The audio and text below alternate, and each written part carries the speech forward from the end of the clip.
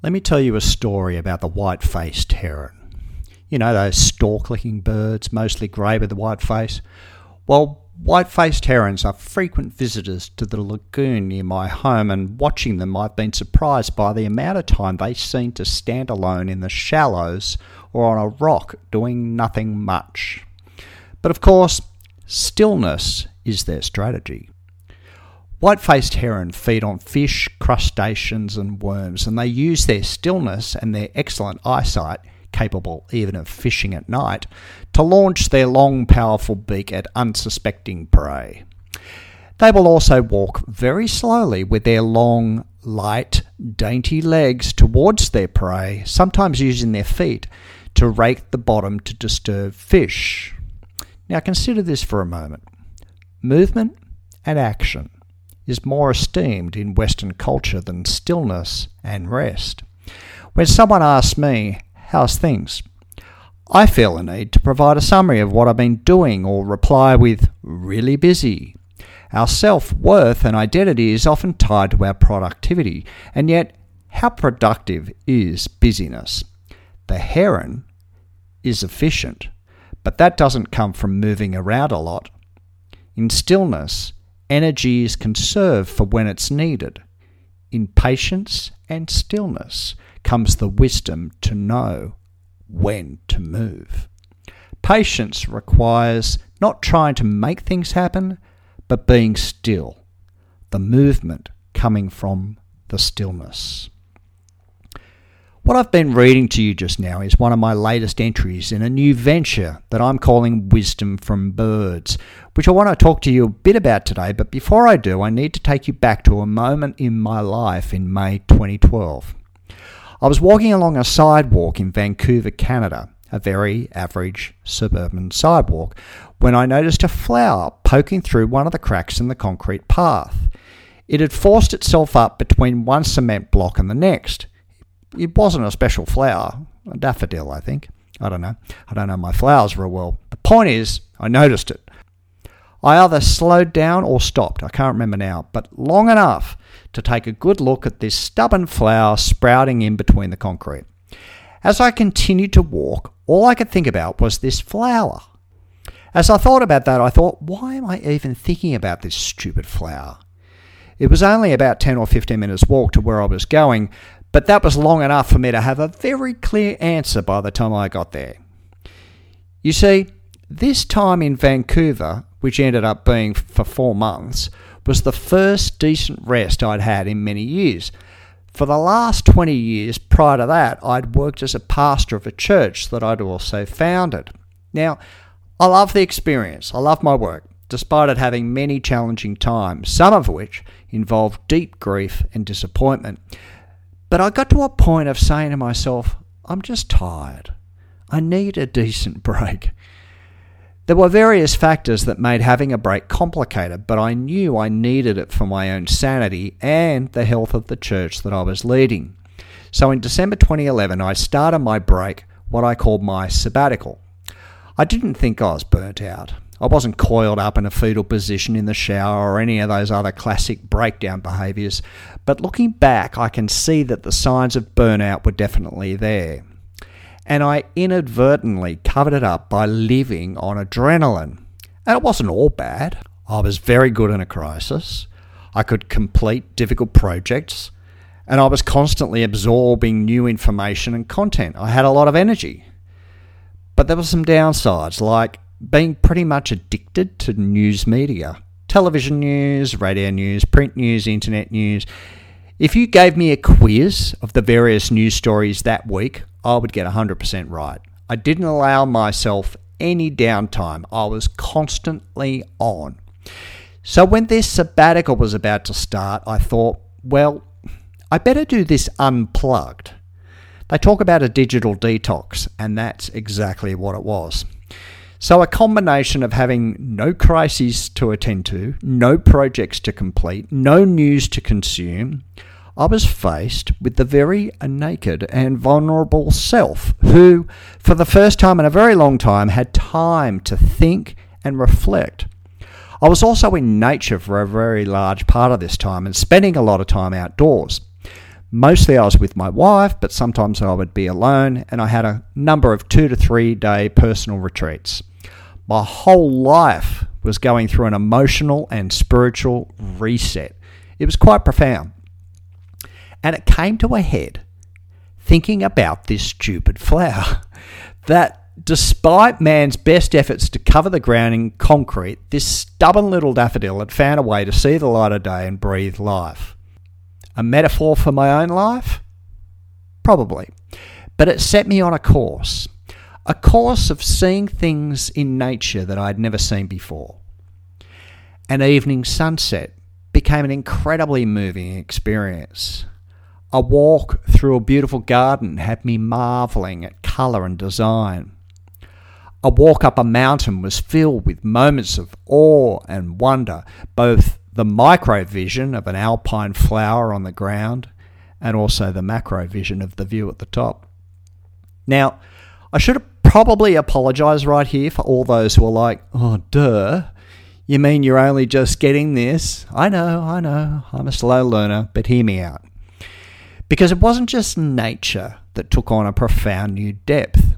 Interactions with people became charged with significance, even if it was just when paying for groceries at the supermarket or talking to the neighbours near the small apartment where we were staying. My spiritual journey was richer and fuller. My marriage was renewed. My capacity to care for others was turbocharged. And I became fascinated by the natural world, science, living things. Now, because I was in Canada at the time, I started getting into bears and salmon and eagles. And the more I learn about the natural world and how everything holds together, the more I started to see principles for life and living that were embedded in nature. I was becoming a student of my environment, always in awe, and I was constantly learning. But it was getting near to August 2012 and I was preparing to come back into the real world of work, many relationships, as well as part-time study. So my big question to myself was, is this going to stick? Have I really changed? What will stop me just falling back into the same old noisy patterns that stifled my capacity to reflect? And now, as I enter my 10th year since that time, I can honestly say the change has stuck. And if anything, it's intensified. I'm one of those weirdos that secretly welcome COVID's lockdown as an excuse to do less, travel less, talk less. In its place, my wife and I bought kayaks, and soon I was joining her, going along sneaky rivers and inlets. And that led to me getting into bird watching, and that led to me getting into bird photography, which leads me to Wisdom from Birds. Wisdom from Birds, which I guess you could subtitle Life Lessons from Nature for Everyone, is not just for bird watchers. It's for anyone who loves nature and likes the idea of learning what you can from reflecting on nature. For weeks now, I've been going to bed early and reading about one bird before I go to sleep, a bird that I have personally seen and photographed. I start reflecting and considering the different aspects of its behaviour, and I literally then sleep on it. Then, waking up the next morning, well before dawn, with the first birds, I sit in my front room and I write. Just 200 to 300 words. And what I write is divided into two parts. Part A focuses on just one aspect of the bird that I was reading about the night before. Now, sometimes I write part B straight after. Sometimes I write part B later in the day. And part B is my reflection on the question, what is this teaching me, us, about living, about being a better human on planet Earth? Then a couple of times a week I post my learnings on Instagram and Facebook, and you can find it at Wisdom from Birds. My basic premise is this. Birds give us a small but powerful window into an animated life. I could have chosen to look at trees, I guess, but I've narrowed it to just birds, and only Australian birds, and only Australian birds for which I have a good photo. So I'm not a professional photographer, and I'm certainly not a long-term bird watcher. In fact, at the time of recording this podcast, I've only been bird watching for less than a year. Also, I'm not an expert on animal behaviour. But if, like me, you love nature and you like the idea of learning what you can from reflecting on nature, then I'd love you to come along for the ride. You can follow me at Wisdom from Birds. So let me finish up by reading to you one of my recent reflections. For me, it was just a duck. It was October 2020, and my wife and I had bought kayaks, a COVID gift to each other, and we were kayaking up the Minamara River. Kayaking makes you slow down, at least the way I kayak, and I was noticing all these birds. There was this one with the glossy green head and the bright chestnut chest that I'd seen plenty of times before, and I remember thinking, I don't even know what that bird/duck is called. I thought, if I'm going to be doing a bit of kayaking, I might as well learn something about birds. That day I learnt that my duck was in fact a male chestnut teal, and the juvenile and female version, which don't have that colouring, look almost exactly like the grey teal. Now consider. Consider means to slow down, notice and learn. And it is in the learning that we are given opportunity to change. There are many activities that teach us to consider. We don't all have to become bird watchers. There's bushwalking, reading and absorbing book, studying plants, sitting at a lookout, photography, and I'm sure you have your own favourite slow down activity. With COVID and lockdown sweeping the world in 2020 and 2021, the whole of life slowed down.